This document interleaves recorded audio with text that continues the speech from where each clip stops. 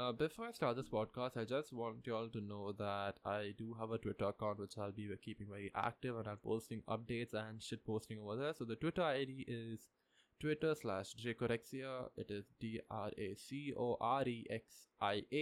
or double A if you don't get it. And yeah, that's all for the update. And getting back to the episode now.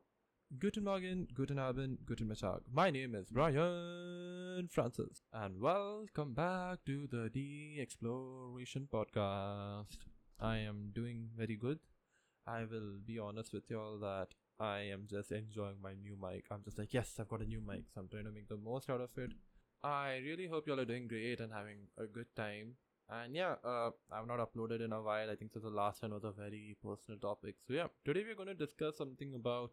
This is actually going to be a much of a shorter video, like a episode where I'm just going to, a podcast episode where I'm just going to talk about certain codes and certain ideologies that did change my life, because they did. Like, I'm not even going to lie to you all, like, they did to a certain extent where it did affect me as a person in the long run. So, getting straight to it, the first one actually comes, it's in reference to actually something that was said, which is known as the Pandora's box, which I guess many of y'all, if y'all played God of War, y'all know about it, but it's not that Pandora's box.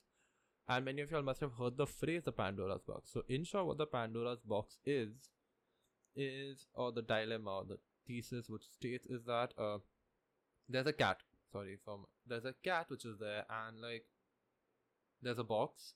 It has a cat and a poison bottle. So the cat and the poison bottle are put inside the box at different levels, and we close the box. Now, until you open the box, you will never know what is the outcome. So you'll never know unless you can make assumption that, oh, the cat will die. Oh, the poison will break. Oh, the cat will be alive. Oh, the cat will be burned. Or something XYZ. But each possibility has a probability which is the same thing. Like, all of them have the same outcome. Like, there's no higher probability, no lower probability unless you do the action. So the action is opening.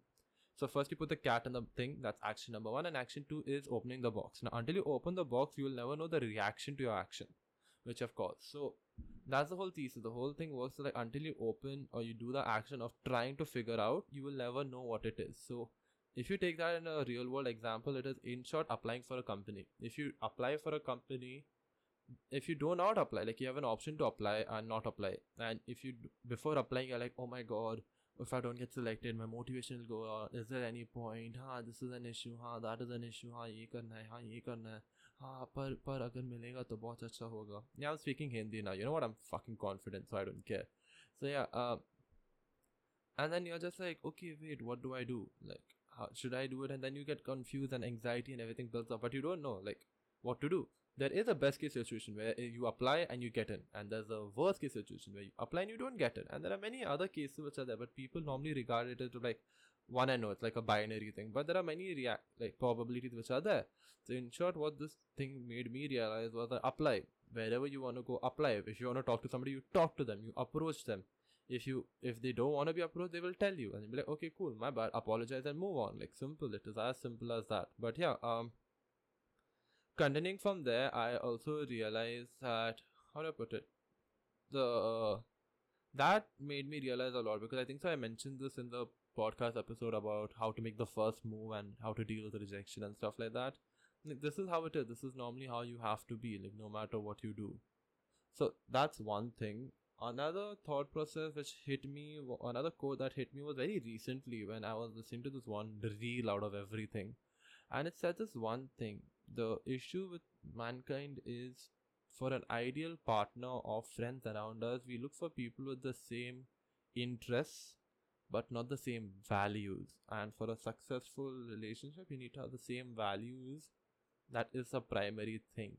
Interests can be secondary, or they are secondary. And that hit me very hard, because it came to me like, I was just like, okay, what? Like, now in my head I think, yeah, if I, like, obviously if we all think about this, like, if you have people around us who have got the same interests, like gaming, be it football, be it knitting, be it stitching, be it food, be it dancing, be it whatever, we will feel more happy around the person. But it also made me realize that other values matter. Values like, who do they prioritize, what do they want to do, what do they want to be, what are their outlooks on life, what their approach on life, and stuff like that. Do they drink? Do they want to drink? Why do they want to drink? If they want to be family oriented, if they don't want to be family oriented, if they want to be work oriented or whatever. And that actually hit me so hard. And then I told this to my aunt and uncle, my friend's parents, and they were just like, holy shit, it does make sense, because they both are very contrasting characters if you look at them. One is a very mellow person, the other one is a very, how to put it, more socially active.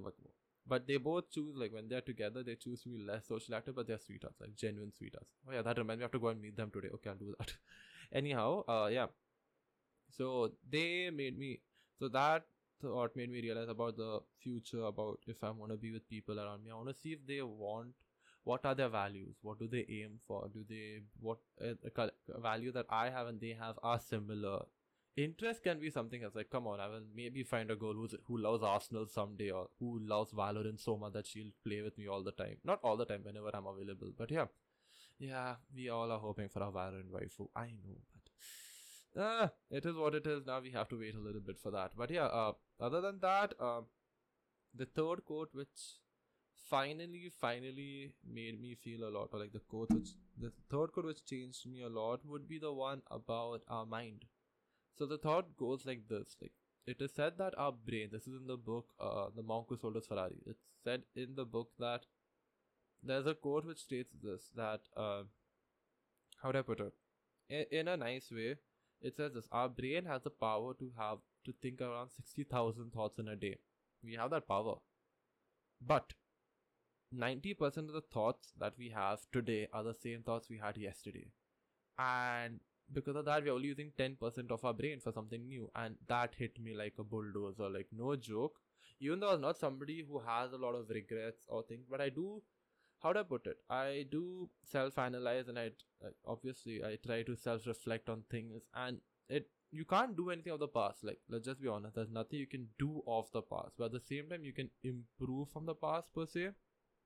And that's what I try to do, and that's what I've been trying to do. And being honest, it hit me hard because I was dwelling so much into the past. Like, even like while moving on, I was delving so much into the past because of my actions. Even now, like in the next episode which you're going to listen to, which I've already recorded, y'all will realize something which happened very recently in my life. But yeah, even then I was thinking of my past and how much it affected me and stuff like that. So I was like, holy shit, like, okay, I need to work it out and figure things out. So yeah, just trying stuff. And yeah, so that made me realize that I need to look ahead, I need to look in the future, I need to utilize my head in the present as well.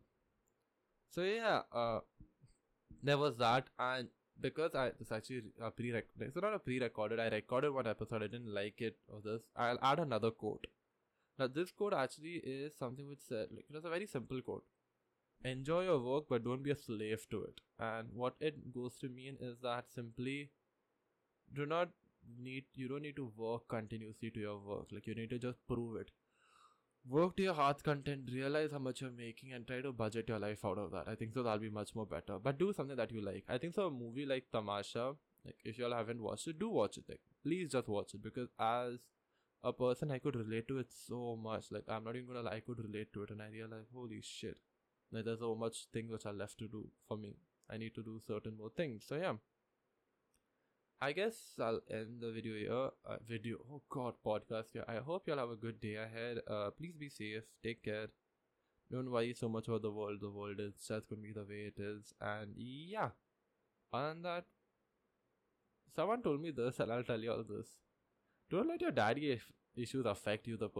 Affect the person who you're gonna be with. Trust me, there are some really nice people who are there. Just don't look in the wrong place for stability. Stability comes if you look into the right people. So yeah. Just this. People want to be stable. We all do. Only issues, we look into the wrong places. So yeah, realize from this and work on it. I think this is a very short episode. Okay, fine. It is what it is. I don't need to stretch it to 10-20 minutes. But yeah, take care, be safe, and yep, I'll see you all in the next one. Peace and goodbye.